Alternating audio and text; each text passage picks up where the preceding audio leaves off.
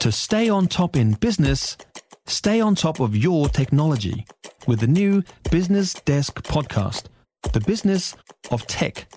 Listen on iHeartRadio or wherever you get your podcasts.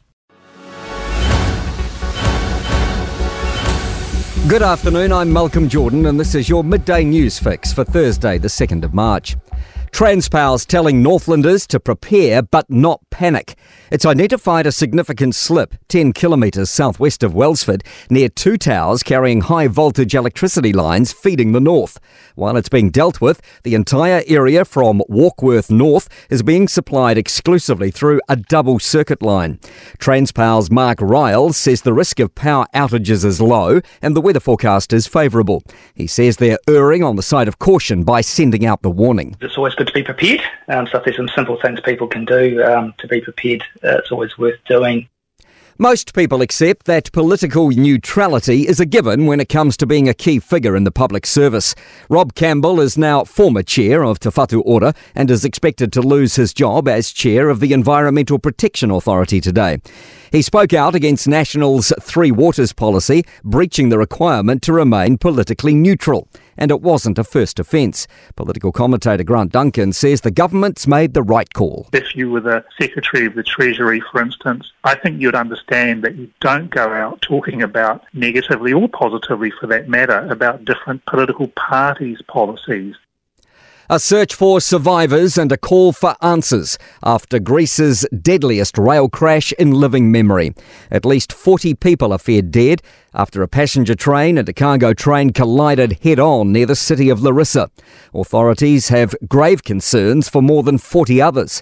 The country's tourism minister has resigned and the local station master responsible for signalling has been arrested. Al Jazeera's John Saropoulos is at the crash site where disbelief is turning to anger. How could this have happened? Why a passenger train and a freight train ended up in a collision course on a track when there were two tracks available? Meanwhile, a transport watchdog has found pilot inexperience has been a major factor in a deadly crash north of Kaikoura. Pilot Andrew Davidson and his wife died when their helicopter crashed into the beach at Kekurengu in 2020. The Transport Accident Investigation Commission found the helicopter yawed suddenly when approaching to land. The pilot increased the main rotor power without adjusting the tail rotor to keep the aircraft in the right direction.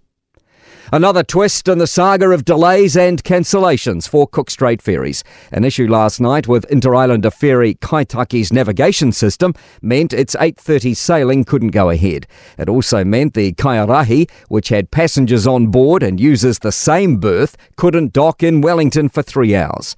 The Kaitaki is expected to be back sailing today. The finalists for this year's New Zealander of the Year awards are out, with the winners announced later this month. Ruby Tui, Sir John Kirwan, the top twins, and Tūhoe scholar Rangi Matamua are the finalists. To sport, Arsenal have trounced Everton 4-0 and Liverpool have beaten Wolverhampton 2-0 in Premier League football matches. Arsenal's now leading Manchester City by 5 points at the top of the table after 25 of 38 rounds.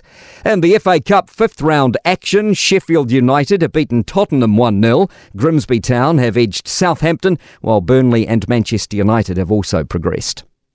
James Preston's brimming with confidence as he aims high for the athletics year ahead. The Wellington 800-metre runner hopes a three-peat victory at this week's Track and Field Nationals will help set up a qualifying tilt for August's World Championships.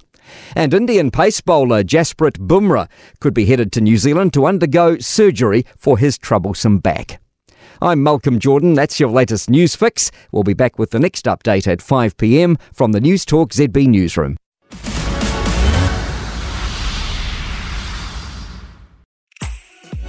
If you enjoyed this podcast, you will love our New Zealand Herald podcast, The Little Things, hosted by me, Francesca Rudkin, and my good friend Louise Airy. We focus on all the little things that you can do to make a positive impact on your life and to cut through the confusion from the health and wellness industry.